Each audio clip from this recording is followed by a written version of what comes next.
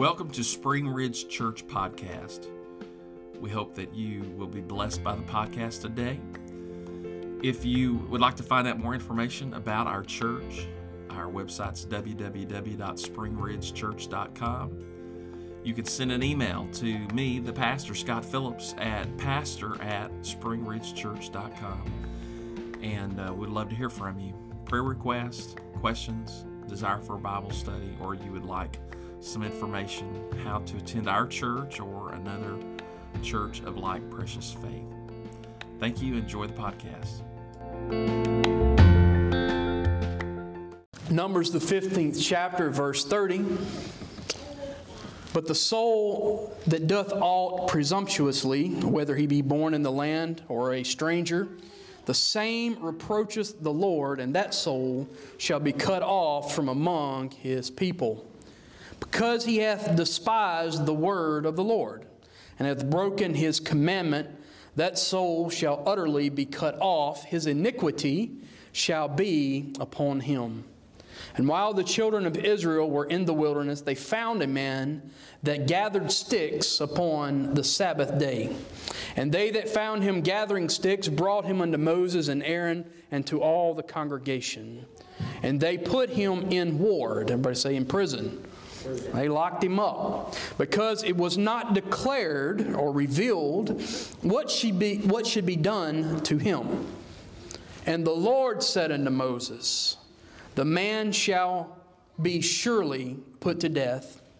All the congregation shall stone him with stones without the count. And all the congregation brought him without the camp and stoned him with stones, and he died as the Lord commanded Moses. Verse 32, I'll read that again. That'll be our focus verse. And while the children of Israel were in the wilderness, they found a man that gathered sticks upon the Sabbath day. For the next few moments, as the Lord allows, I would like to preach to you about the stick man. The stick man. Amen. We've already prayed, so you may be seated in the name of Jesus. The stick man in this passage of Scripture is faceless to us. We have no picture of him. He's nameless. So today I've just called him the stick man. And when I was thinking of this message before churches, it's almost like you think of the stick figure that all of us grew up drawing. How many of you drew stick figures in your notes when you were supposed to be copying notes the teacher was saying, and you're drawing sticks? And my stick figures had castles, and they had swords, and my stick figures had little, well, I guess you would call them cars, but if they ever built a car that resembled what I drew, my artistic ability is extremely limited. But this stick man was sort of like those stick figures. There's not a whole lot. He doesn't really have a face. We don't know what his name was. And in this passage of Scripture, we really don't know a lot about him. There's not a lot in this context that tells us who he was, what his name was, what he liked to do, what his role was in the congregation of the people. But there is a term that comes from my public school days that is applicable to the stick man, and that is willful disobedience. That was a term they liked to use, and they would write you up for willful disobedience. You would have to go to the office, and I don't remember what system we had in place, but I do remember that if you got written up a certain amount of times, you were bound for suspension. And they didn't have any idea of the so-called in-school suspension. That meant you were going home for a few days if you were too disobedient. But other than calling it willful disobedience, you could also call this intentional sin. This passage may seem harsh when viewed through the lens of modern sensibilities. This man, the stick man, was arrested, and ultimately he was executed for the crime of picking up sticks. Seems harsh, doesn't it? According to what we just read, there was no defense lawyer. There was no sympathetic jury. There was no civil rights that he could bring up on his defense. There was no chance for an appeal. There were only eyewitnesses and a stubborn and unforgiving horde of people. There was a prophet and there was his holy God.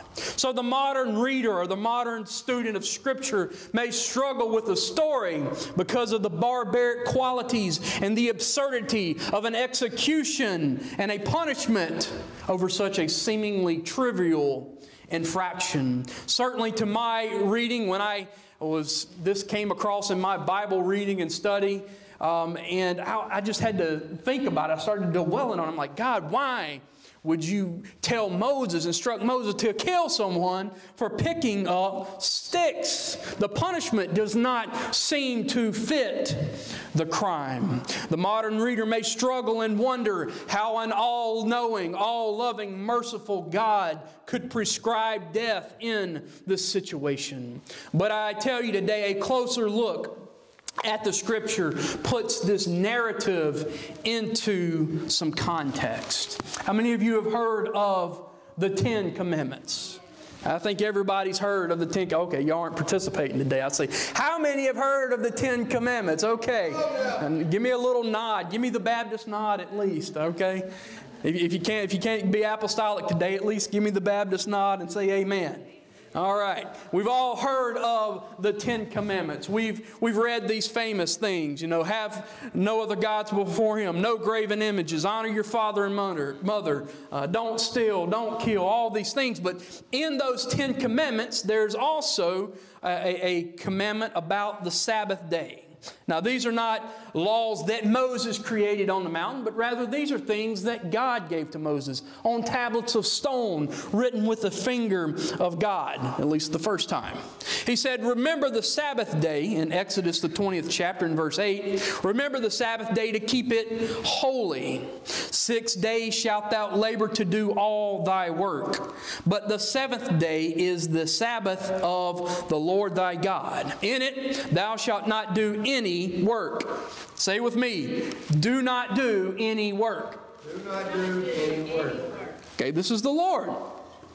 Who's not to do any work? You are not to do any work. Your son, your daughter, your manservant, your maidservant, thy cattle, the stranger that's within thy gates. The same law for everybody. Nobody gets a pass on this. Everybody has to observe the Sabbath and do no work on it. But the seventh day of the Sabbath of the Lord, and in that they shall not do any work. Verse 11, for in 6 days the Lord made heaven and earth, the sea, and all that is in them, and rested the seventh day. Wherefore the Lord blessed the Sabbath day, and He hallowed it. He made it a holy day. So Sabbath days for them was a holy day. Again, Exodus 32 in verse 12. We'll begin reading. It says,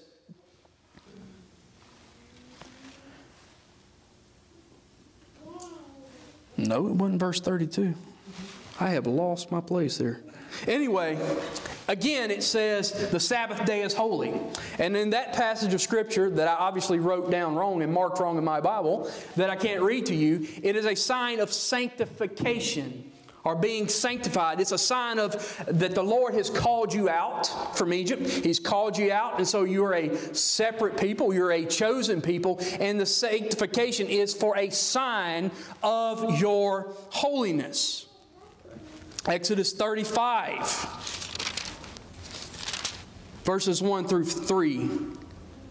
And Moses gathered all the congregation of Israel together and said to them, these are the words which the Lord hath commanded that you should do them. 6 days shall work be done, but on the seventh day there shall be to you a holy day, a day of rest, a Sabbath of rest to the Lord. Whosoever doth work in them shall be put to death. He goes on to say in verse 3, you shall kindle no fire throughout your habitations upon the Sabbath day.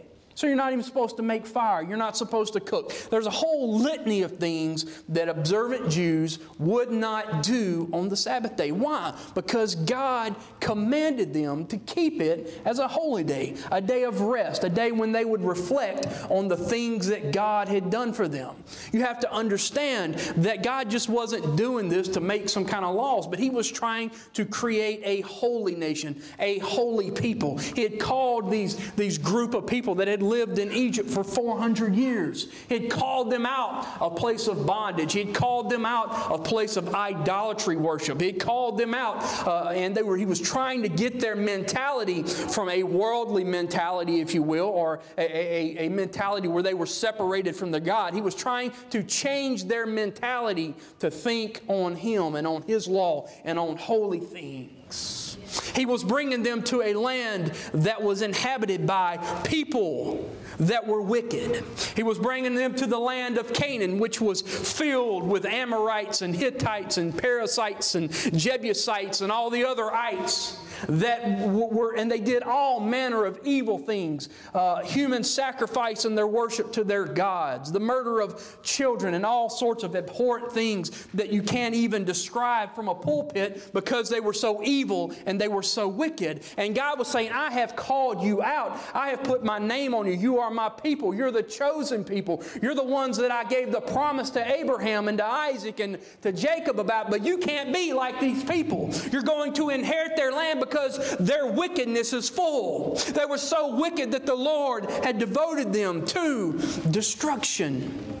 And He was going to give them the land that Abraham's foot had trodden upon. And part of that, they were to be a holy people. But we also know from Scripture that they were a stubborn, or as the King James Version puts it, a stiff-necked. They were a stiff-necked people. They were a stubborn people. And the things for those last 400 years had been indoctrinated in their minds, and they had their own ideas about God. They were accustomed to idolatry worship. They were accustomed to bowing down to graven images and offering food sacrifices, if you will, to supposed gods and deities that looked like animals. That's why they made a golden calf. That's why they worshiped all the things of Egypt. This is what they were accustomed to. And so we come in light of that, then we come back to our context, the context in which you have a man, a stick man, who has not kept the Sabbath. Verse 31, or actually verses 30 through 36 that I read you in my text, is immediately preceded by a passage of Scripture that describes what offerings can be offered for unintentional sin. If the people were to transgress God's law unintentionally, they did it innocently, there was sacrifice for their sin. There was a way available to them for their sin to be rolled forward, and their iniquity would not be upon them. Their sin would not be upon them. But if they willfully and intentionally broke the Word of God, broke the commandment of God, then there was no sacrifice, there was no offering for their intentional sin. So this man was caught in the very act. His guilt was obvious. Since everyone knew no work was to be done, he was without an acceptable excuse. My question is, why did he do this? Did he forget? No, he didn't forget. Was the transgression unintentional? No, it was not unintentional. Was he trying to get a head start maybe on his chores for next week? Doesn't matter. God said not to pick up sticks on the Sabbath day. Don't do it. Don't do any work. Since everyone knew that no one work could be done, he was truly without excuse. Based on the context of the Scripture, his sin was deliberate. He knew it was wrong. He intentionally chose to do something that broke God's law. And he stuck a stick in God's eye in plain view of the congregation of the people of Israel. Is it possible that day that the man woke up and thought, I don't care what Moses had to say. I don't care what God says. I'm going to do what I want to do. I'm my own man. I've been set free from Egypt. I can do as I please. I'm old enough and bad enough and strong enough to stand on my own 2 feet and do what I want to do, no matter who tells me that I can't.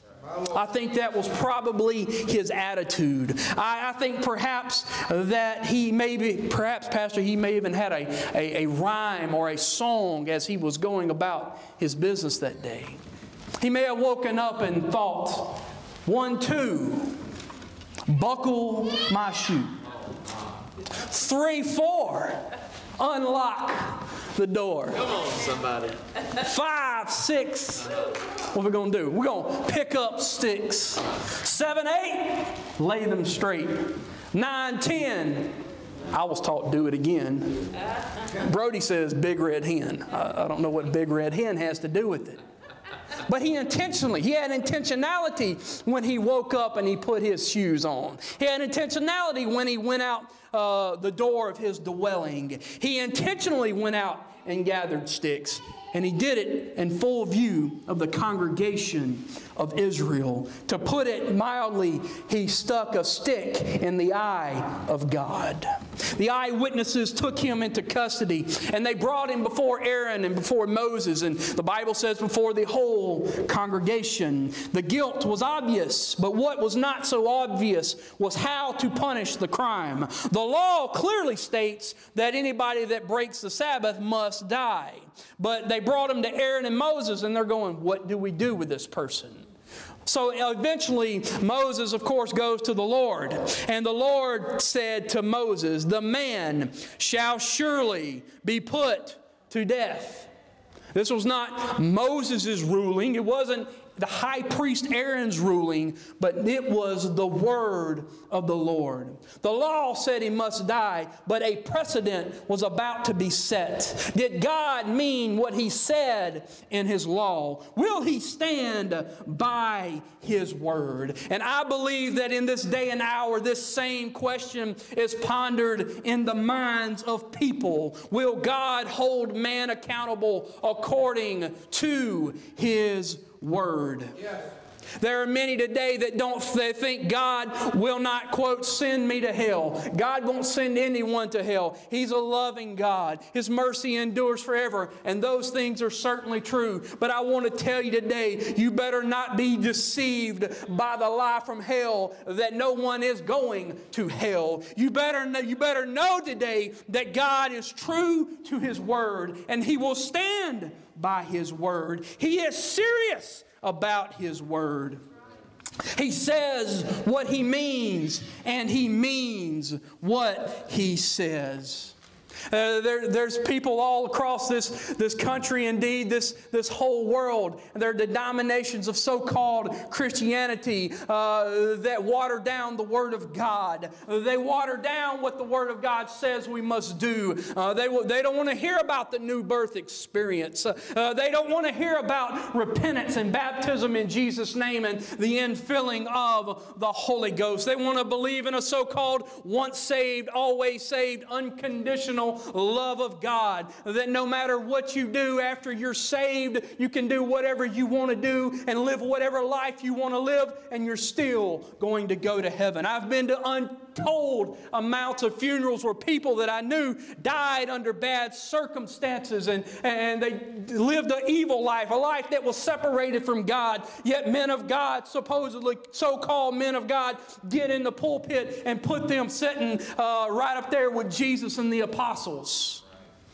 Amen. But I tell you today, while it's not my place to judge who goes to heaven and who goes to hell, amen, there is a judge, a righteous judge, a holy God, and he takes his word seriously. And if his Bible, his word says that we got to be separated from sin, he meant what he said. He will stand by his word. The stick man despised the word of God. He despised it. He wanted to do what he wanted to do. I ask you today, do you love the word of God? Is it the oxygen that you breathe? Is this the sustenance that you feed to your soul? I ask you today, do you love the word of God?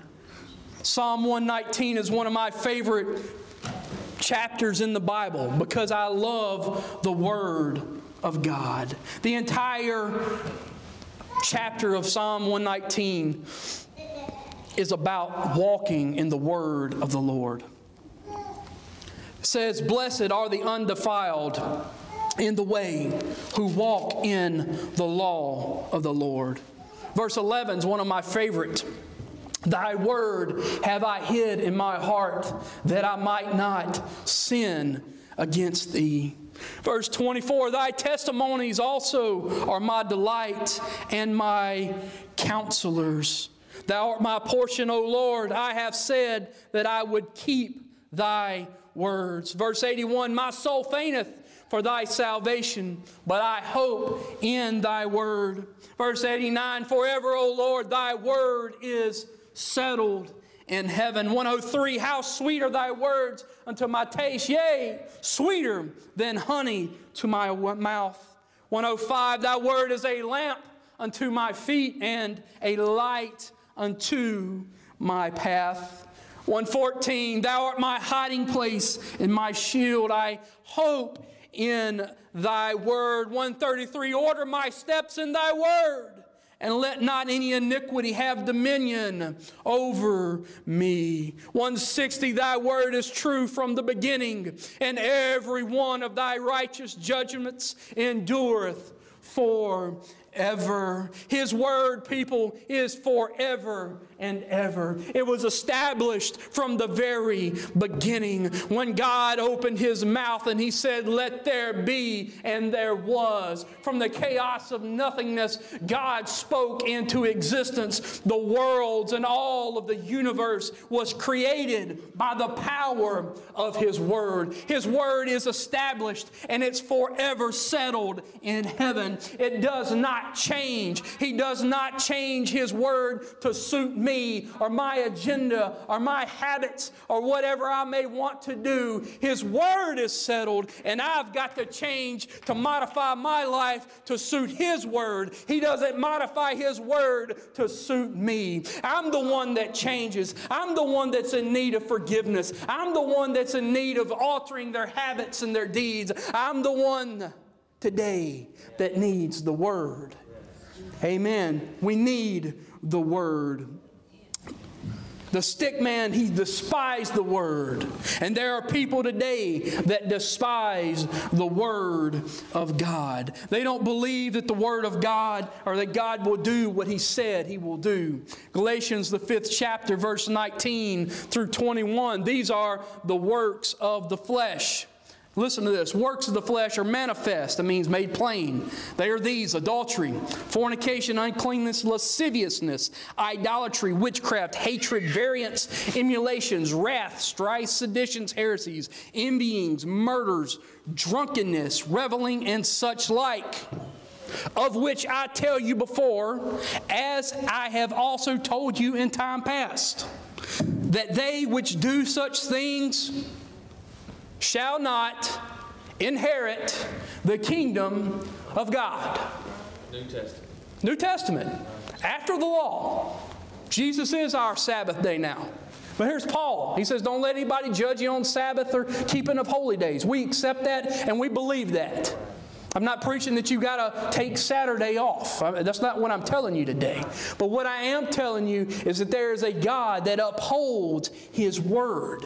It says here that Paul said, shall not inherit.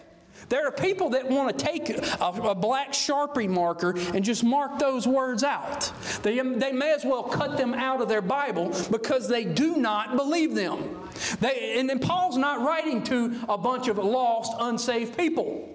Paul is writing this letter, the epistle, a letter to a church. To a church. People that have experienced Calvary. People that have been filled with the Spirit. Right. He's not telling them you're good if you do these things. I know you've been saved. I know you've been baptized. I know you've spoken in tongues. I know there was a time when you've been found in church. But if you do these things, they're not good, but you're okay. It says, shall not inherit the kingdom of God. Shall not. That's pretty plain to me. 1 Corinthians, the 6th chapter, verse 9. Know ye not that the unrighteous shall not inherit the kingdom of God? Be not deceived. Neither fornicators, nor idolaters, nor adulterers, nor effeminates, nor abusers of themselves with mankind, nor thieves, nor covetous, nor drunkards, nor revilers, nor extortioners shall inherit the kingdom of God. Again, shall not inherit. Amen. This may seem a little bit harsh this morning, but I'm reading to you from the Word of God. And it may sound a little harsh today because we've gotten away from teaching the principles that are found in the New Testament. God will uphold the truth that is in His Word. He says they shall not, the unrighteous shall not inherit the kingdom. Doesn't sound to me like Paul was saying if you do these things, you're going to be okay. You're under the mercy and grace of God. God's going to be mad at you, but you're all right. You've grieved Him, but He's going to say, come on in. That's not what's going on here. Shall not inherit. Verse 11 says, such were some of you. But it doesn't say such are some of you. Such were some of you. Amen. When we repent, there's some things we've got to leave behind. When we're living a repentant life, we have to leave some things behind. Paul says you were this way, but now you've been washed. You've been cleansed. You are sanctified, but you are justified in the name of the Lord Jesus and in the Spirit of our God. So such were some of you. But this is not Paul by no means was giving a license to do as we pleased. We were this way, but now we're being called holy. We've been called sanctified. We've been called out from that, and now we're to live a holy life dedicated, consecrated unto the service of our Lord. There is a lie in circulation that says you can be saved and live any way you want. People are deceived in thinking that they can willfully sin and God will overlook their sin. He will not. We cannot poke a stick in the eye of the Lord and expect Him to say, well done, you got me. Poke me in the other eye. Well done. Come on into the kingdom of God. There are simply consequences for picking up sticks. There are consequences for thumbing your nose at God. There are consequences to living a life of sin. Hebrews, the 10th chapter and verse 26 says, for if we sin willfully after that we have received the knowledge of truth, there remaineth no more sacrifice for sins. Again, I didn't write this. I didn't write the book of Hebrews. It was inspired by the Holy Ghost. I didn't write that. I mean, I don't want to have to live that in my life. The truth of the matter is, he says, if you sin willfully, that lets me know right off the bat there's a difference between sinning willfully and sometimes we sin just in a bad moment. We sin in a bad moment, we do something that we immediately regret. I believe there's mercy and there's grace for that. I believe there's mercy and grace for that. You have a bad day. You slam your finger in your car door and you get mad at your neighbor, or you get mad and kick the dog, or you have a bad moment. There's mercy. There's grace for that. But there's entirely another thing to get mad at your neighbor, okay, and go inside and get a gun and go raise Cain or take care of it. That is sinning willfully. There are people that literally believe you get mad, you go in and get a gun, you go next door and shoot your neighbor, that in that moment, if you were to die, you would still go to heaven. I'm going to tell you that's a lie from hell. In that moment, you're lost. In that moment, should your time be up and God call your number, you're lost. You get shot by your neighbor and you're trying to kill him. Bad news for you. You're lost. There is no more sacrifice for that. You've received the knowledge of truth. There remaineth no more sacrifice for sins. Verse 27, but a certain fearful looking of judgment and fiery indignation, which shall devour the adversaries.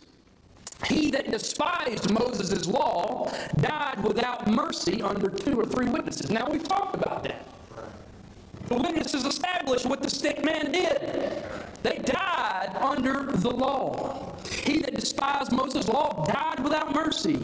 But verse 29 says, of how much sore punishment, suppose ye, shall he be thought worthy, who hath trodden under foot the Son of God, and hath counted the blood of the covenant wherewith he was sanctified an unholy thing, that have done despite unto the Spirit of grace. In other words, insulted the Spirit of grace, trodden Jesus Christ underfoot, counted his sacrifice and his blood as nothing, and said, I'll go and do what I want to do because I'm a stick person.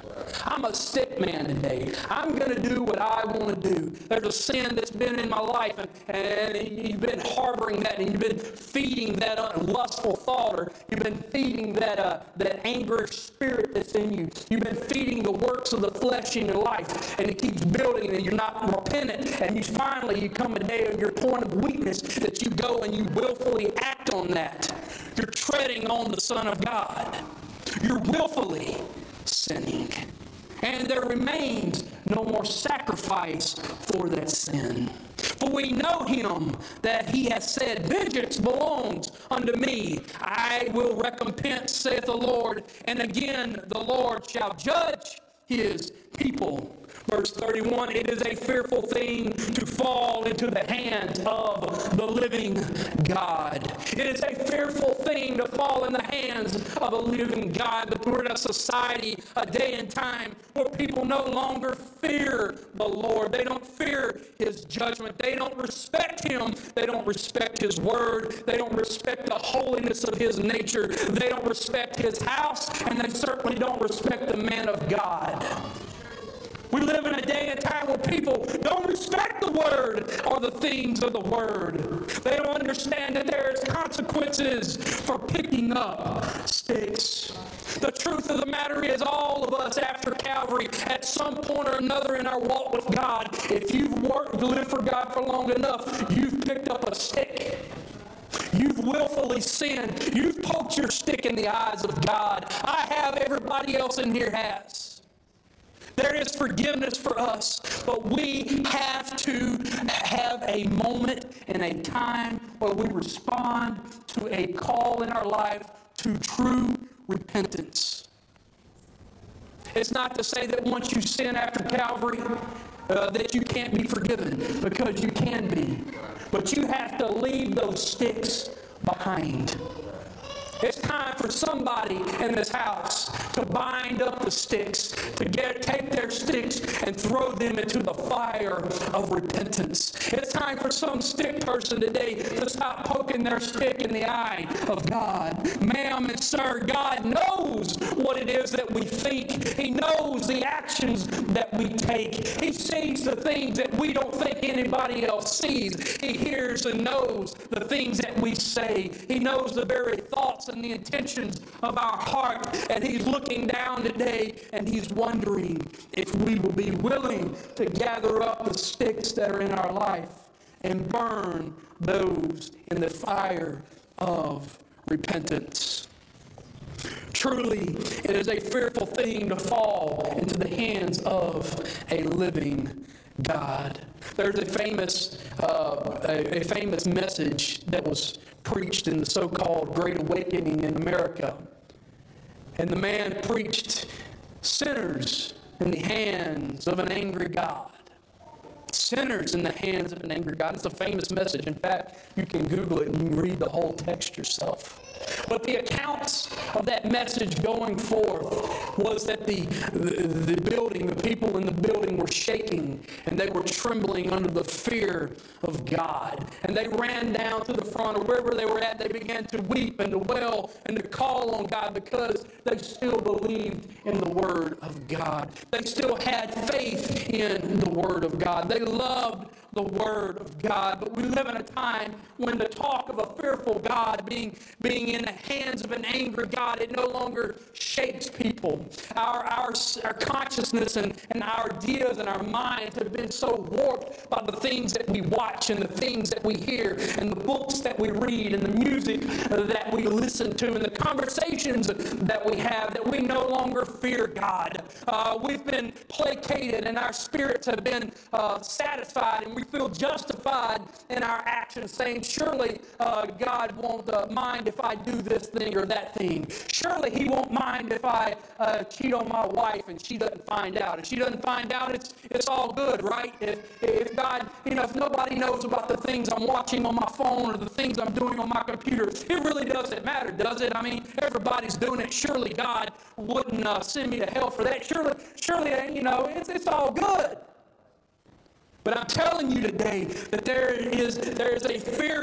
should be a fear inside of us, a respect to know that one day this loving Jesus Christ, our merciful, forgiving Savior, will stand as a judge. He will judge us according to His Word. He will judge us, the Bible says, according to every idle word. He will look and He will know what the thoughts and the intentions of our actions were. And He's looking for some people that are willing to be holy, to be sanctified, to living a repentant life, to living a life that is respectful of Him, respectful of the man of God, respectful of the things of God. I implore you today to read the Word of God. Don't just read your favorite chapter and verse. Don't just read the ones that you like. We all like Acts 2:38, don't we? We all like Acts the 2nd chapter. I love Acts the 2nd chapter. I love Romans 8. I love Psalms 119. I love Psalms 1 and Psalms 23. Some of my favorite passages. But I got to get outside of those passages. Everything that God's got to say and has for my life is not found in those passages. I've got to look elsewhere, and I've got to know what thus saith the Lord. I've got to know how God would have me to live my life. I've got to be prayerfully consider things like, what does it mean when it says if we sin willfully after we receive the knowledge of truth, there remains no more sacrifice for sin. Just as sure as the promise of eternal life and salvation is found in the Word of God, so is the Scripture. I cannot discount that or say that's not for me or that's hogwash. I've got to love the Word of God. His Word is forever established. Heaven and earth shall pass away, but my Word shall never pass away. He says what He means, and He means what He says.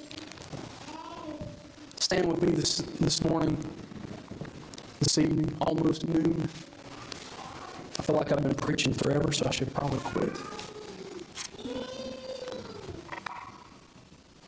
Colossians, the first chapter, verse 19, 20, tells us, that it pleased the Father that in Him, being Jesus Christ, should all fullness dwell, and having made peace through the blood of His cross, by Him to reconcile all things unto Himself.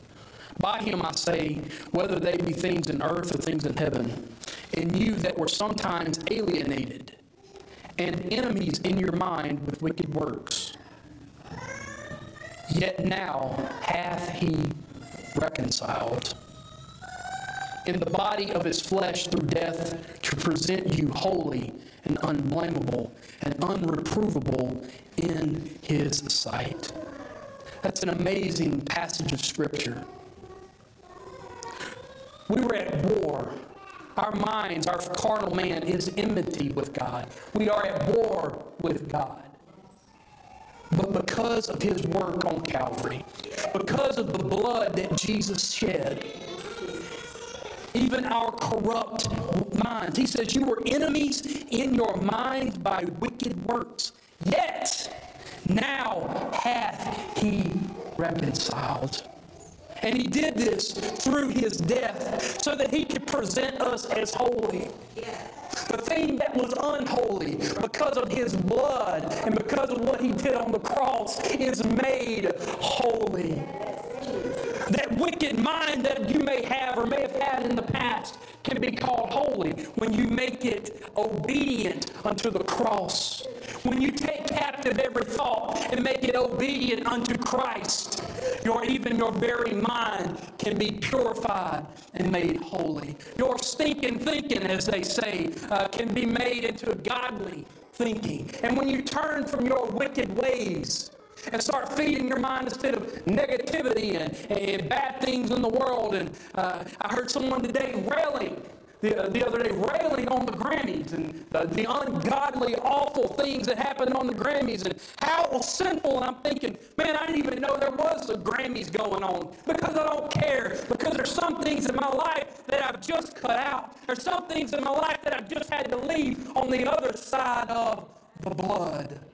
And I'm telling you today that God He doesn't just stop at the cross and His blood being applied, but that's where the work begins. He starts to work on you, and He's been working on me. Hey, BJ, you've been spending too much time doing this. There's some things you need to let go of. There may be some apps on your phone that you need to delete. There's some distractions that you need to eliminate. And slowly and progressively, God, for the repentant saint of God, He will keep you, and He will make you, and He will consecrate you. And it doesn't just stop at the cross, but it continues as you continue to grow in grace. You may be sitting there thinking today, my brother BJ, you really nailed me. I'm a stick person. What hope do I have? The only hope that you have, and the only hope that I have, and the only hope that Pastor has, and the only hope that Brother Ryan has, and the only hope that our elders here have today is the work that was done on the cross and our obedience to the Word of God.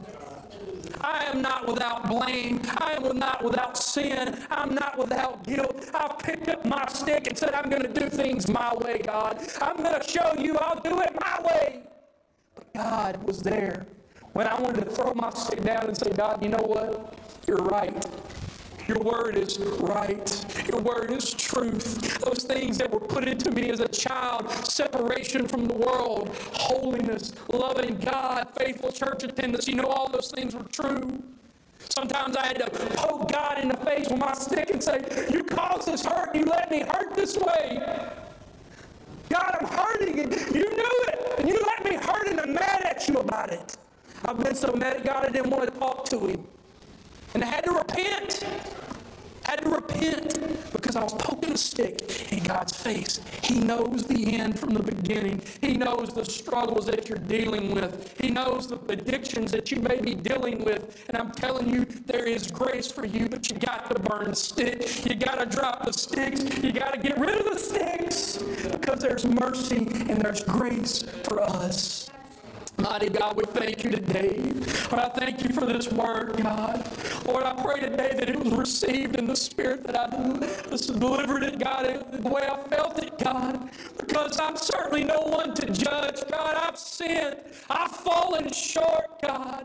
But Lord, I pray today that we'll continue to live a repentant life. Lord Jesus, a lifestyle that is pleasing to you. A lifestyle today that, God, I says, I'm sorry and I'm not perfect. God, help me, Lord, to keep the things under the blood, to stay at the cross of Calvary, God. Mighty God, I thank you today, Lord Jesus. I pray that wherever you're at right now, if you're comfortable lifting your hands right now, that you would do that and begin to repent. Just say, hey, God, I've somewhere along the way, I've picked up a few sticks. Lord Jesus, I picked up some sticks, and there's some things that I've been doing and some thoughts that have been in my mind that are impure, or I've taken some steps, God, and I've picked up sticks, God, and I point them in your face. I pray right now that you would say, God, I'm leaving this behind me. Lord, I'm finding my place of repentance. God, I'm going to not only say that I'm sorry, and not only, God, do I feel sorrow, God, I'm going to bring forth words that are meet for repentance. God, I'm going to do some steps. I'm going to take some steps. I'm going to apologize to somebody. Lord, if I took money from somebody, I'm going to return that money. God, I'm going to make some things right. Lord, I'm going to make some things right in my life. If you're struggling right now with some sort of addiction, whether you're here or watching this on Facebook perhaps, I pray that you right now don't just say you're sorry. If you got an app you need to delete it. Don't just say you're sorry and you're going to do better, but get rid of those things that are bringing you down. Get rid of those things that you know God does not approve of. Get rid of them. I beg you today, for it is a fearful thing to fall into the hands of an angry God. Amen. His word is written and it's settled. I wish I could make exemptions for people that I love, that I know are thumbing their noses at God when they know truth. I wish I could make exemptions for them. I wish I could tell them, you know what, God's got you, you're all right. You're not pleasing, but you're all right. But I can't do that today. I can't do it. Yes. Because every word of His is yea and amen. Every word is yea and amen. And He's not going to be up there taking favorites. The same word that applies to you applies to the elders, applies to me, applies to the world at large. He doesn't make exceptions. I love, there's people in my family that I love, and I want to say, I want you to go to heaven with me. Why don't you put that bottle down? Why don't you lay that addiction aside? Why don't you stop talking that way and treating your family that way? Why don't you stop that cursing language? They won't do it. And God's not going to make exceptions. And that includes preachers. He doesn't make exceptions for me. Amen. His word is what it is. It says what it says. And there are no exceptions. Amen. Let's pray to God. Thank you, Jesus. Mighty God, mighty God, mighty God.